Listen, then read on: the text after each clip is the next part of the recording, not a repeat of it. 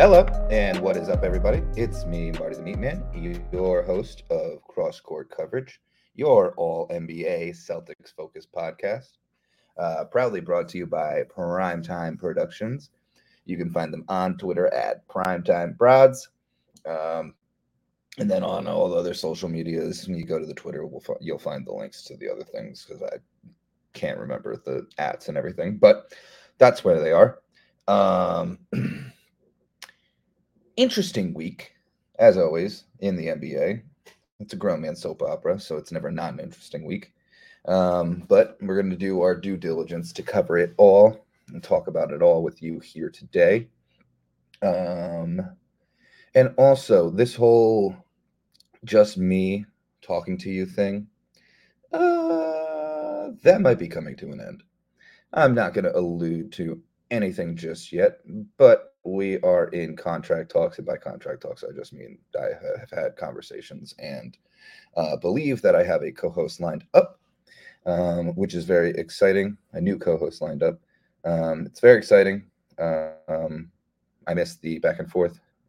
Not that I don't enjoy just bringing you the news. But, it's better to just have someone else's voice in your head besides mine, and I know that. So we will be having a new co-host, I think, starting next week, which is very exciting. No clues, no heads up or anything like that, but you'll know. Larry will do some social mediaing or something and give you some Easter eggs or give you a drop soon enough. As for news in the NBA, we'll start as always with injuries, the injury report.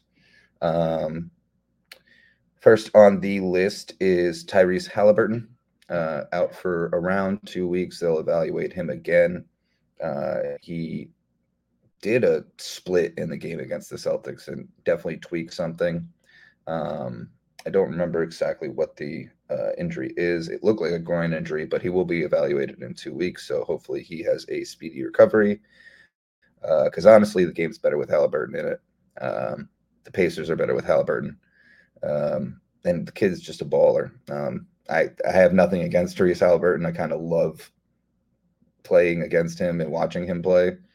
He's got a high motor, high skill, like just an all-around baller. Sucks that he's hurt. Wishing him a speedy recovery. I know me and Ian Kennedy, shout out to the Indy Bleeds Blue podcast. Ian Kennedy is a big Halliburton fan, and he would like to see him back soon. I know he was at the game the other day and unfortunately missed him, but Hallie will be back soon, and the Pacers are already kicking ass and taking names. They're hanging out at 4th in the East, so they're in a good position. They have a little bit of room to, drop a couple if they have to, or if they do while he's gone. The next injury on the list, actually the next 2 injuries on the list are kind of detrimental to their teams. Ja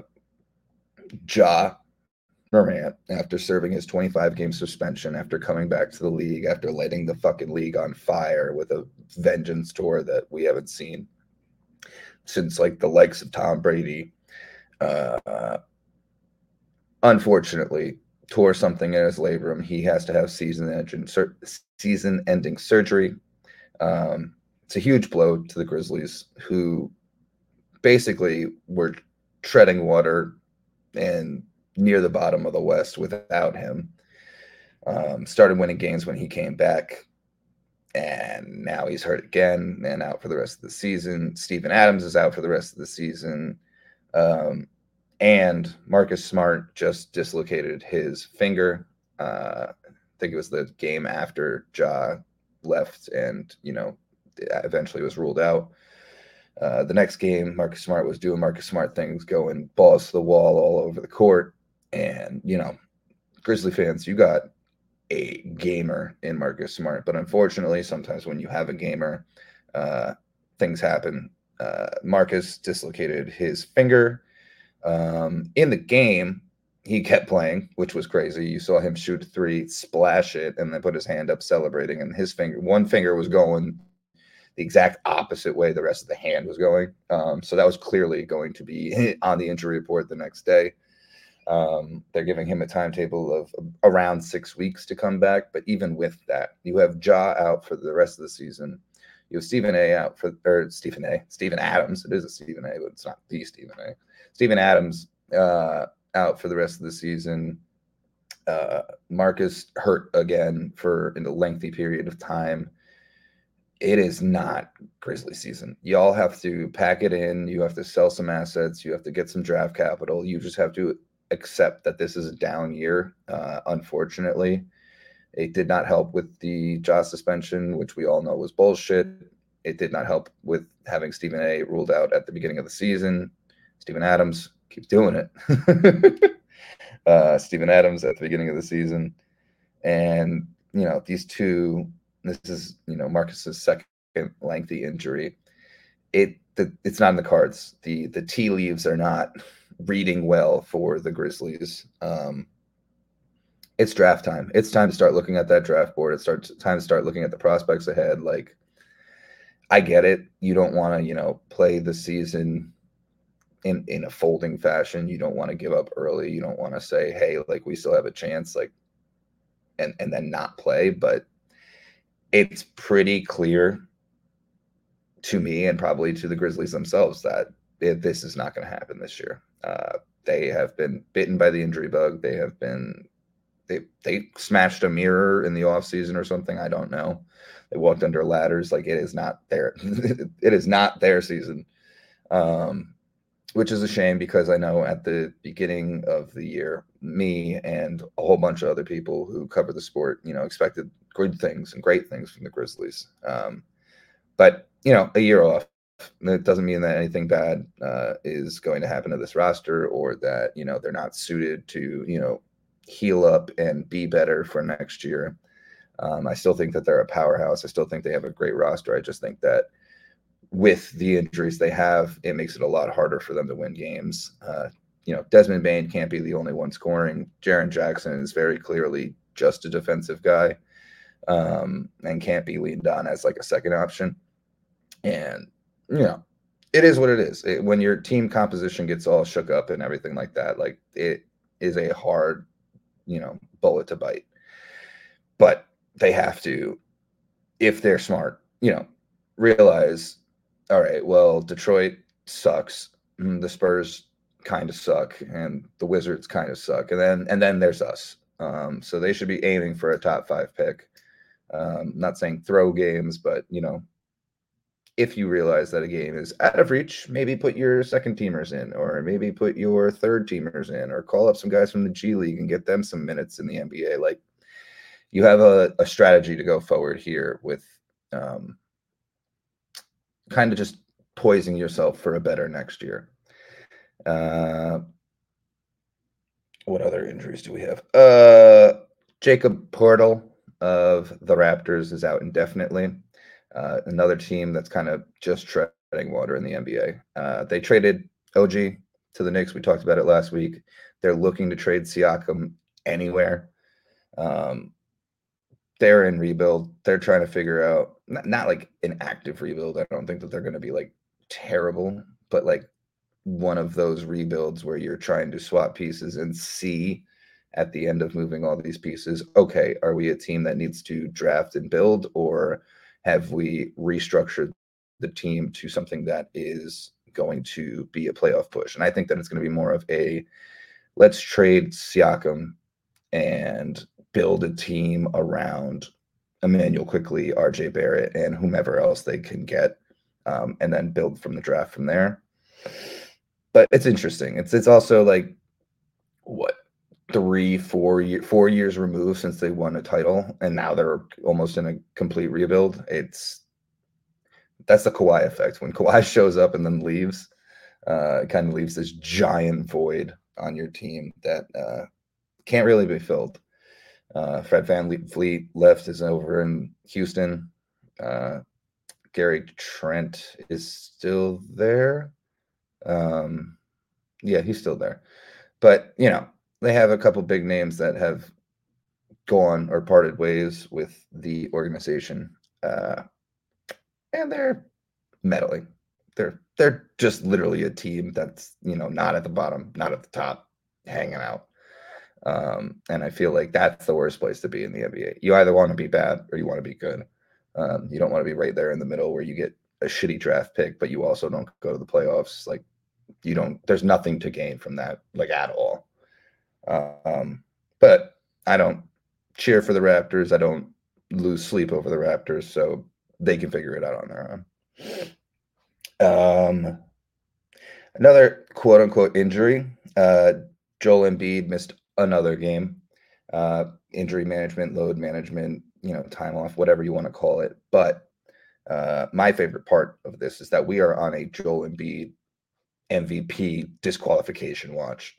If he sits or is injured or misses 8 more games, he is disqualified for the MVP race, which would just be the most amazing thing in the world to me. They passed the rules, I believe, this offseason that you need to play at least 65 games to be qualified for any of the major awards. I know there was a lot of pushback on that because so many teams love to load manage and blah, blah, blah. But as a fan who hates load management and as a fan of a team who really doesn't load manage all that much, I mean, like, yes, KP gets a game off here and there and Al gets a game off here and there, but like JB and JT are playing whenever they can play. Derek White doesn't miss a game unless he's having a child. I don't know that Drew Holiday has missed any, if not many, games this season. We don't sit guys for the sake of sitting guys or giving them a night off. Like we understand, as I think Joe understands, that this is a job. This is, you have 82 games to show up and, do your job. And then hopefully you have more games after that because you did your job really well. But, this was a move to kind of counter the whole load management era, the whole, some kid goes to the arena to see his favorite player and his favorite player isn't even there or isn't even playing. And I was very much for this rule, but to see it come to fruition and to see it basically lining up to snuff one of my least favorite players in the league, to see it line up and possibly take away MVP chances for Joel Embiid, like that is just icing on the cake, like cherry on top. Well done, Adam Silver. You finally got a rule right. You finally figured something out. And also, it's going to be hilarious where the reigning MVP, who shouldn't have been MVP, has a chance to, just be completely discredited and disqualified from the conversation. Would be just chef's kiss. That's like all I could explain it as, is just like poetic justice. But yeah, I don't know many other players that are nearing that or are heavily considered to be close to DQ, but like it's mainly to be brought up about Joel Embiid because he is leading the MVP race still. It's Joel, then Jokic, and then Jokic. Wow, I don't know who Jokic is. Nikola Jokic, slammed his name together. And then SGA at 1, 2, 3. It's been that way for about 2 weeks right now. But to see just the whole race lose a top contender and everyone slide up one spot would be hilarious. I know Joel will throw a fit. I know the Sixers will throw a fit. I know Twitter will implode. So I'm just sitting here waiting for chaos excitedly. Let's see. What other news did we have this week? Mr. Eric Spoelstra, Miami Heat. I mean, honestly, you can call him a legend at this point. Multiple championships, been coaching there forever. Great story of success. Came up from being a video coordinator or like a roll the tape kind of guy within the organization, and now has become head coach for so many years. Coach LeBron, Coach Dwayne, Coach Chris Bosh, has had Jimmy for these extended years, Tyler Hero. Like he's got names underneath his repertoire. And he just got extended to, I believe, 2 years, but that's iffy. But the extension makes him one of the highest paid coaches on record. And as much as I hate the Heat, as much as I don't enjoy talking about the Heat, as much as I have to deal with it every time that I talk about basketball with my brother because he is a Heat fan and he loves to just try and shove it in my face. Spoelstra's a great guy. Spoelstra's great for the sport. Spoelstra's a great coach. Um, a great success story. I have no ill will against Eric Spoelstra. I think that he leads a good unit. We've seen it, turn into Larry O'Brien trophies. So obviously the guy knows what he's doing. He deserves that. And he's also one of the longest tenured coaches in the NBA right now. I think it's like him, Pop. I don't know. I don't know anyone else that touches them in years. Like, I don't know anyone else that they've been doing it for at least a decade plus. I mean, Pop, obviously more than that, but Pop's Pop. But, shout out Eric Spoelstra. Props to him. Congratulations on a big fat contract. I'm not saying I'd work for the Miami Heat, but if you want to kick back some residuals, I could sit at the end of the bench, Spell. Like we'll figure it out. You stole Ray Allen from the Celtics. You can't steal me, man, from the Celtics. I ain't even gonna consider it. I'm just kidding. Let's see. Also, Kawhi Leonard signed a 3-year, $152.4 million extension. The geriatric Clippers have guaranteed to stay geriatric for at least another 3 years. Yeah, I mean, do I get it? Sure. Is this what it costs for an all-star caliber player? Yeah, we saw that with JB. We've seen that with Anthony Davis. We've seen that with, any of these recent contract extensions. But Kawhi is literally the definition of load management, is literally the definition of I'll play when I play and I won't when I won't. They've navigated the PPP rule this year quite well, so they haven't, sat him as much probably as they'd like to, but it's just interesting to see him get the, full 152 million over 3 years. Like you're getting just about 50 million a year for the next 3 years. And you're a guy who doesn't necessarily play every game, who isn't necessarily as good as they used to be. I'm not going to knock Kawhi. I'm not going to say that he's not good because he is. But if you look at Toronto Kawhi versus Kawhi right now on the Clippers, it's not the same guy. There's shadows of, who he was and everything like that. But 3 years, I mean, how old is Kawhi Leonard right now? We got him at, I want to guess, like 32. Let's see, Kawhi Leonard is, 32 years old. Wow, I nailed that. And the other thing is that with this conversation that they had with Kawhi and the extension, they are now in, deep contract talks with Paul George to extend him. Those haven't come to fruition yet, but that's another 33-year-old guy that I assume is going to get a similar contract. So you're looking at tying up a lot of your cap space in a 33 and 32-year-old for the next 3 plus or minus, depending on Paul George's contract years. That's locking in your geriatric tag. They don't care if they can win a championship, then great. I mean, they've been on the up and up. They're hanging out at 4th in the West. Like they were dog water in the beginning of the season. They couldn't get a win. Then Russell Westbrook goes to the bench and plays as 6th man, and they start figuring some things out. James Harden comes over. They start figuring some things out. James Harden's now really ingrained in their system and, balling, and somehow it's working. They're winning games. But betting all that money on aging out veterans, it's risky. I'm not going to say that it's a bad move because obviously they're winning games and everything like that, but you don't know what next year or the year after that or the year after that will bring with someone in their, early 30s.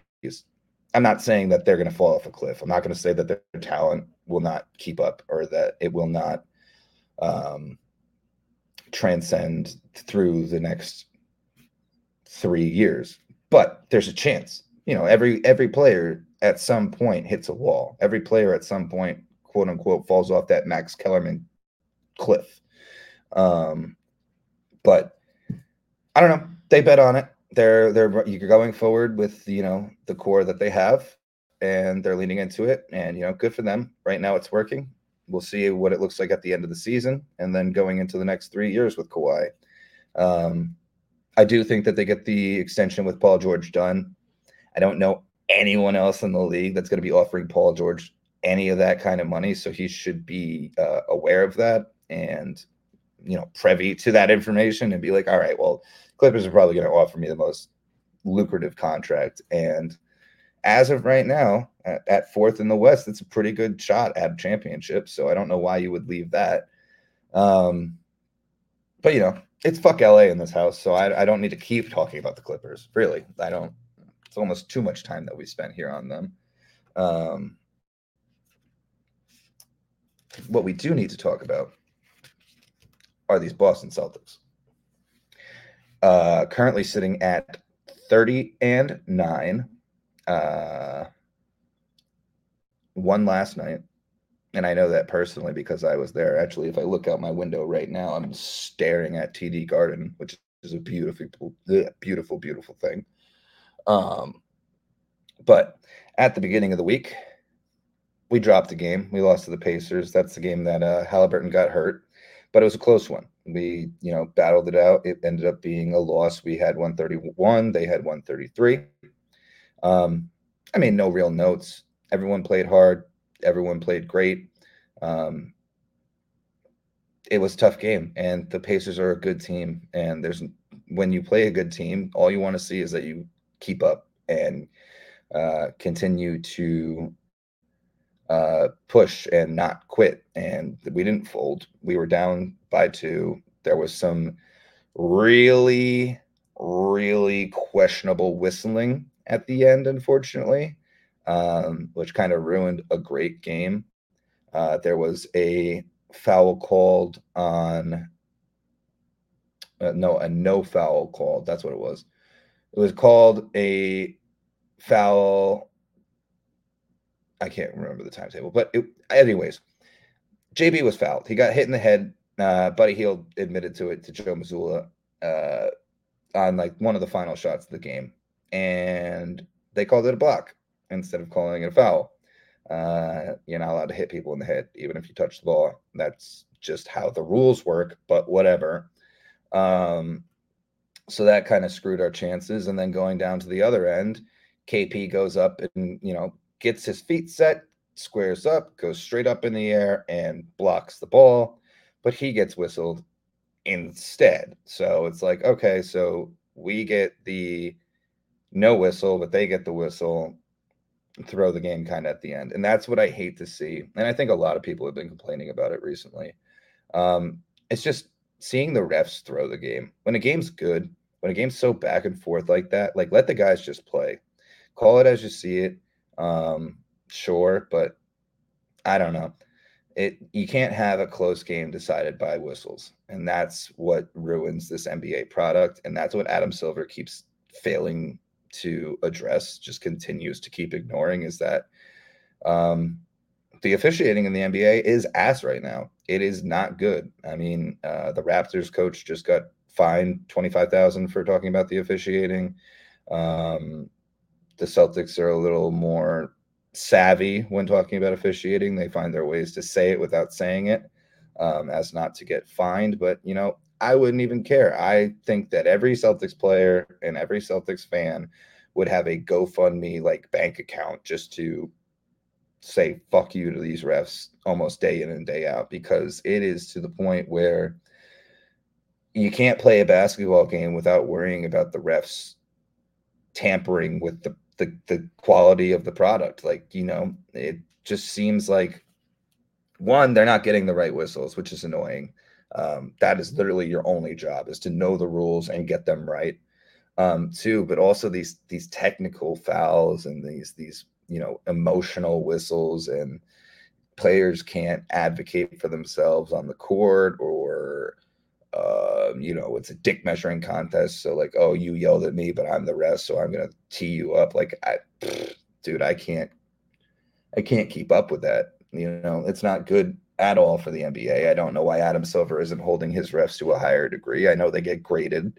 I know they get assessed. They have the last 2 minute report. And basically, I don't understand the point of the last 2 minute report, because it basically is hey, we fucked up, but it doesn't change anything.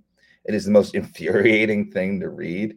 And that's what happened. After the Pacers game, we waited till 5 the next day to see what the NBA had to say about it. They continued to agree with the refs, which I do not understand, that there was incidental, non-sequential contact with Jaylen Brown. But they did admit that the whistle on KP was wrong. And it's like, okay, so like, you're wrong about the JB thing. I don't know why you can't understand that hitting someone in the head, whether you get the ball or not, it's just not allowed. It's very clearly a rule in this game. But to go out and say, oh, yeah, we whistled KP and it shouldn't have been a whistle. Okay, those 2 foul shots, we lost 131 to 133. Those are those 2 foul shots. So, like, fuck you, Silver, and fuck you, refs, and, like, figure it out, dude. Like, you can't be throwing games. You can't be changing games. You can't be changing standings because you guys can't get it right. I don't know the solution. Maybe like a third-party arbitration or a third-party, like, grading system. Really hold these guys accountable, guys and gals. These refs need to be held accountable. It just feels like, oh, I fucked up. Oh, well. And then they go on to ref the next game, or they go on to ref in the playoffs. And it's like, but you blew that call in the last 30 seconds and changed the whole course of a game. You should not be allowed to ref. You should not be allowed to, it shouldn't be decision-making in the game. The game should decide itself. The way the players are playing, the way the game and the momentum and the flow and everything is going, that should decide itself. When it comes down to whistles changing everything, then we're losing the game. Then we're losing the product. Then we're losing the quality of everything. And, I understand the need for refs. I understand the need to, blow whistles and everything like that. But if you're going to get it wrong, then what are we fucking doing here? Like, let's play some street ball rules and be like, call your own fouls. Will it be annoying? Sure, but we'll figure it out. Anyways, next game that the Celtics play. So we lost to the Pacers. Then we played the Wolves, and my God, was that a game. Up some, down some, up, down, all around, battling back and forth all game. Had a pretty big hole to climb out of, I think, around the third quarter. And then Tatum came alive in the fourth and the overtime. So we went to overtime, ended up winning 127 to 120. Great all-around game. Did not help the Wolves that J-Mac fouled out. I know that for a fact. The kid's a good defender. Definitely could have helped Ant and Rudy and Kat with, we have a roster of starters and currently a roster of all-stars to cover. It is not an easy task for another team to come in here, or for us to go in there, wherever it may be. But they were at our home in the Garden, so it's not easy for a team to come in here and really guard everyone from 1 through 5 and 6. I know that KP sat that game, which was an interesting choice, but it ended up working out for us. Yeah, it was a great game. What can I say besides, hats off to the Wolves for competing. Hats off to the Celtics for surviving that game. It would be a great finals. I'm not going to lie. We've played 2 games against them, and we've gone to overtime both times. They won 1, we won 1. Like, it's gritty. Those games are close. They're high intensity, high, caliber good basketball games. And it's just fun to watch two juggernauts really sling it out. And the Wolves are at the top of their division, or conference, I should say, and we're at the top of our conference. It's lining up for a chance for it to be the finals. And from what I've seen from the two matchups that we've had this year, I would love that. I mean, it would be a gritty, probably 7-game series. But it would be a good one. It would be high quality basketball. It would be great to watch. You get the young guy and Ant, and then the still young Jalen and JT trying to lead their squads. And, that would be great NBA stories all around. But after, overtime thriller, everyone putting all their effort in, we had the Bucks on a back-to-back the very next night in Milwaukee. So not only did we have to go to overtime, but we also had to travel. Yes, I'm making excuses, but we lost to the Bucks. What can I chalk this up as? Tired legs. They started hot, we started cold. Al was sitting because it's a back-to-back. KP was the only one with fresh legs. It is what it is. I mean, you're going to lose some games like this. It's just one of those things where scheduling kind of screws you. We pulled our starters in the second half. Like, we knew. I mean, Joe knew. Like, the writing was on the wall. We're like, okay, we're not going to take this one away. We're down by 40 since midway into the second. And that happens sometimes in the NBA. I know, like, Bucks Twitter and everything like that were trying to chirp us, and I get it. We all talk shit back and forth to each residual community and residual team, or that's not the right word, but whatever, respective team and community. But it's one of those games where, like, I don't care. I didn't lose any sleep about it. I didn't, like, bat an eye about it. I saw what was happening. I assessed it and was like, okay, well, it makes sense. Like, these guys are dog tired. They just traveled from Boston to Milwaukee. And they have to travel back for the Friday game, or the Saturday game. Like, obviously, there wasn't as much heart in that game or as much push to, really, what are you going to do? You're going to exhaust yourself again and then, risk injury or anything like that? Like, no. The Bucks were coming off 1 or 2 days of rest. We were coming off the end of a back-to-back where we went to overtime playing against the best team in the West. Like, okay, we lost. Like, move on. Next game on the schedule. There was nothing to talk about really analytically. I know the Bucks are like, oh, we dethroned the Celtics. One, bitches, we are still atop you in the conference rankings. So let's not forget that. You beat us. We didn't move. We're still one. You're still looking at our asses from number 2. You're still behind us. So good job. Like, I don't give a fuck. But, Bucks fans are going to be Bucks fans. Yeah. And then last night's game, as I look to my left again, staring at TD Garden, where I spent my night last night, it was the return of Ime Udoka to TD Garden. And not that Ime could hear me or see me. Well, he could have probably seen me, but no, he didn't hear me. I spent the whole game just screaming his name, trying to get his attention. I just wanted to have a conversation.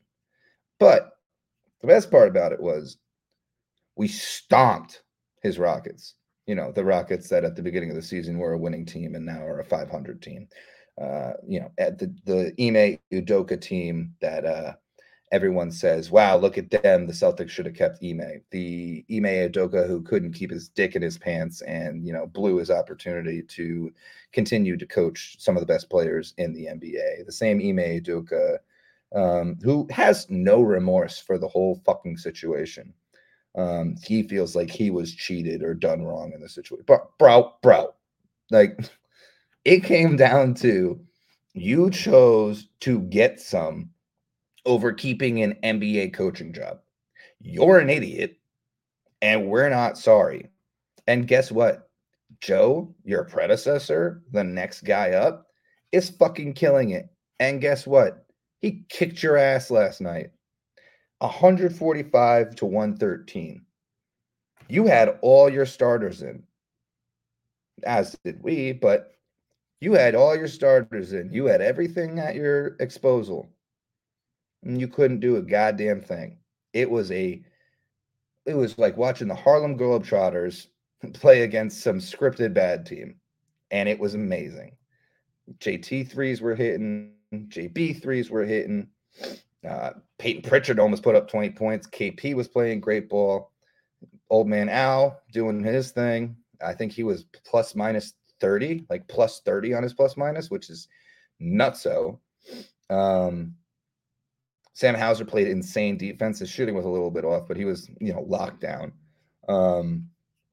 Drew had a bad shooting night, but still played solid on, the defensive end of the court and was getting assists. Derek White is Derek White, and there's no notes. There's nothing to complain about. Puffing up every stat on his stat sheet continuously every night, day in and day out, hitting threes, getting those floater layups. I think he had 1 or 2 steals. He was damn near close on like 3 blocks. I don't think he ended up getting any, but rolling. We were absolutely rolling. You lose a game against the Bucks, and even though we packed it in, we knew we were going to lose it. Still sucks. They're the in-conference rivals. When you lose a game like that, whether you kind of packed it in and gave up at halftime, whatever, you still got a little bit of chip on your shoulder. You got a little bit of fire under your ass to come out the next game and prove that's not the team that you are. And what better game? What better game to do it? Move to 19-0 on the season in TD Garden, which the previous record was 18-0, which was this team. So they're just continuing the record. 19-0 at home.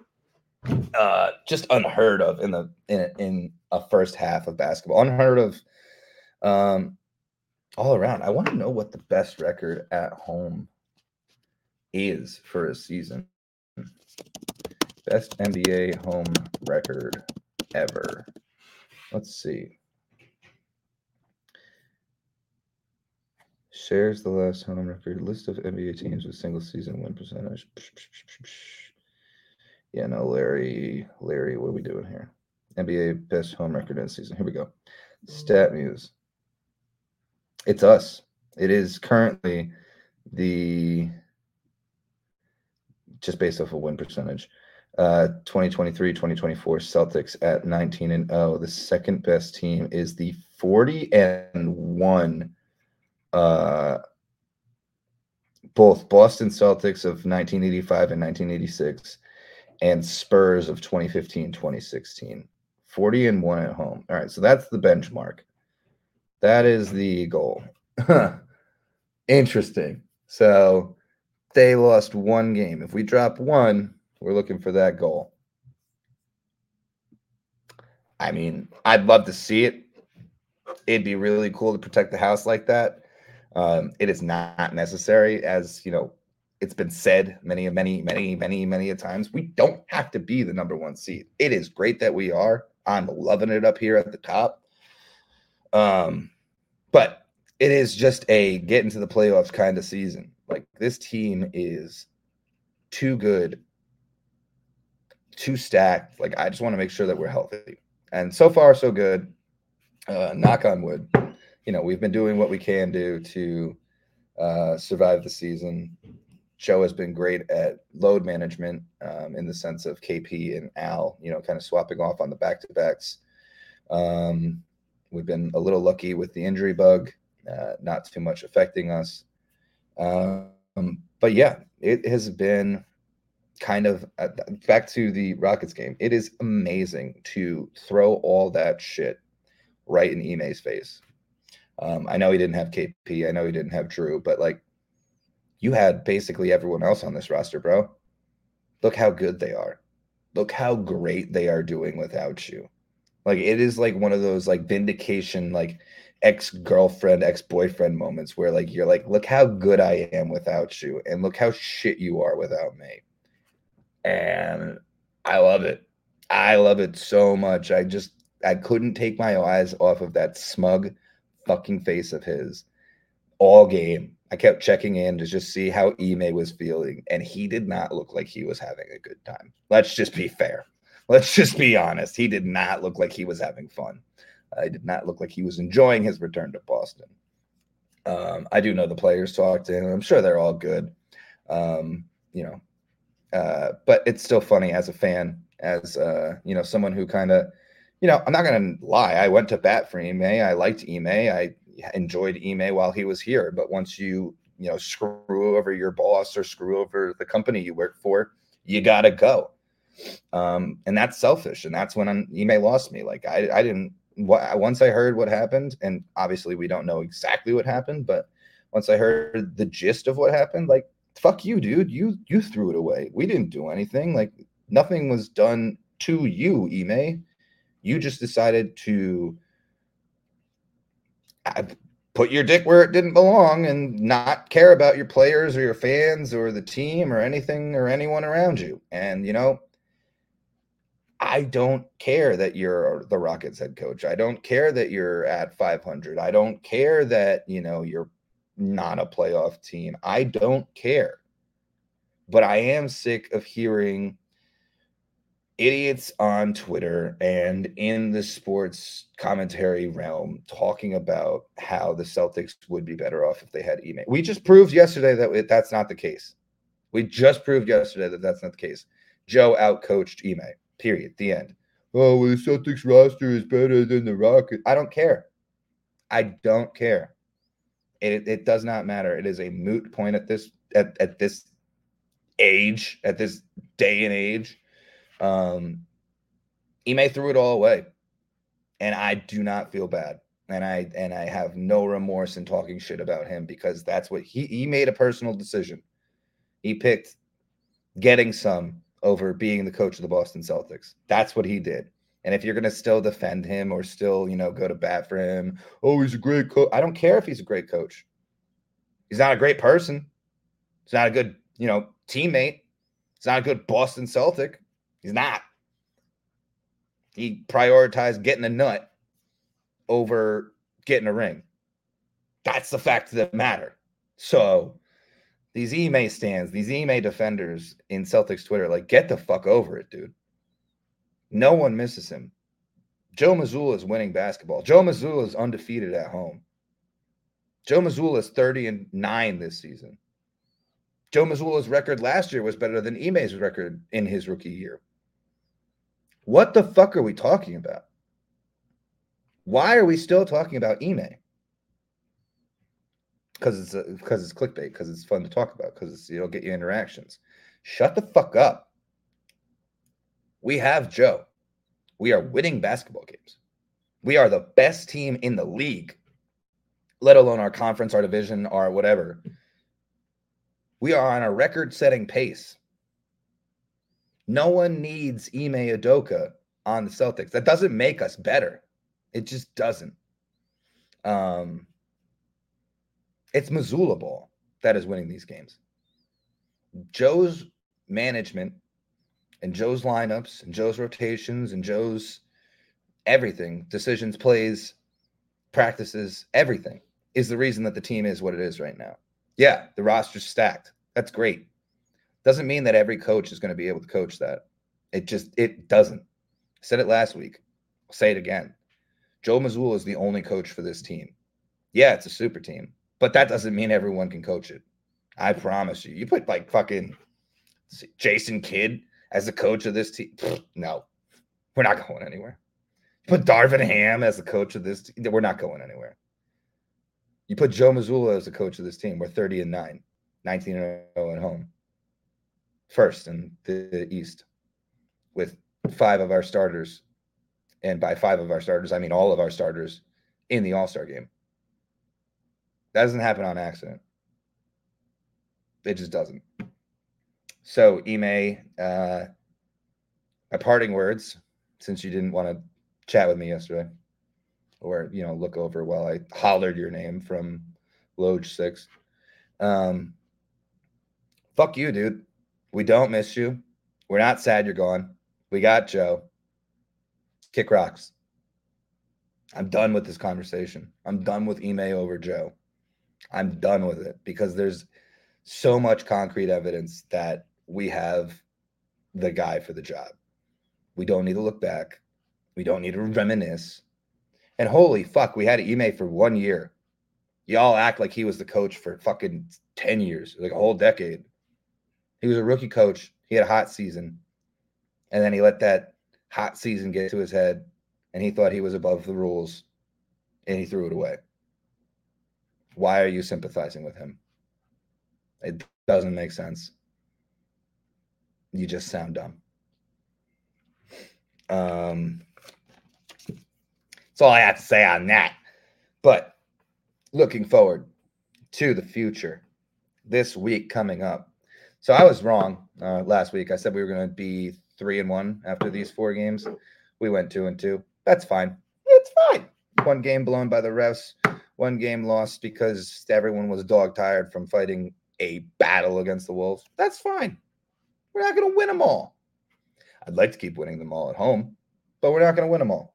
And that's fine. This week coming up, we have the Raptors on Monday. Dear God, that better be a W at Raptors. Spurs on Wednesday at home. Wemby gets to check out the TD Garden. Again, better be a win.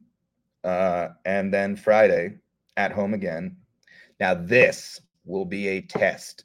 So at this point, I'm projecting, because we played the Raptors away and the Spurs at home, I'm projecting that at this point of this game on Friday, we will be 20-0 at home after beating the Spurs. And then with the chance to go 21-0 at home or 20-1 at home, we play against the champion Denver Nuggets. That is going to be one hell of a game. Another possible finals matchup. Like, honestly, like some of the games that we played against these Western teams, we played the Wolves. Both games felt like finals games. We played the Thunder. Felt like finals games. Now we play the Nuggets. And I'm sure it's going to have that same tenacity, that same electricity to it. It's at home, so I have to call it a W. I'm not rooting against this streak to end. Call me a homer, call me, going with the low-hanging fruit, but I'm not claiming that it's going to be an easy W at all. I mean, we do have the luck of having Monday, Wednesday, Friday schedule this week, day off in between every game, and being at home from probably Tuesday till Friday game. But it's going to be a tough one. Jokic is Jokic. And you can't account for that. Like, we have KP, but KP's not Jokic. We have Al, but Al's not Jokic. It's going to be interesting to see how they defend him. I think it'll be a close game. It'll probably be another overtime game, just knowing how we play against these gritty Western teams, these tough Western teams, these really good Western teams. But I think the boys can squeak one out. I think that this is going to be one of those ones where it's going to be a nail biter, but they, at the end, edge it out. I could be wrong. Hell, we could lose to the fucking Raptors. I never know. I sit in front of a mic and try and guess reasonably what the record's going to be, or what the upcoming record's going to be. But I'm pretty confident in saying we beat the Raptors and the Spurs. And then we have another game of the year on Friday at home in TD. At that point, to go 21-0 at home. Scary? Sure. Exciting? Hell yeah. Yeah, but that's all we have for this week. It's all the notes that I have. It's all the information that Larry has fed me before this little recording. Let's see. something on my screen that I had to flick away. The Celtics are 30-9, 19-0 at home. CCC is rolling as usual, with the hopes of having a new co-host next week, which is exciting. I am Marty the Meat Man. We are Cross Court Coverage, and as fucking always, it is Go Celtics. Fuck you, Ime. Go Celtics, or go fuck yourself.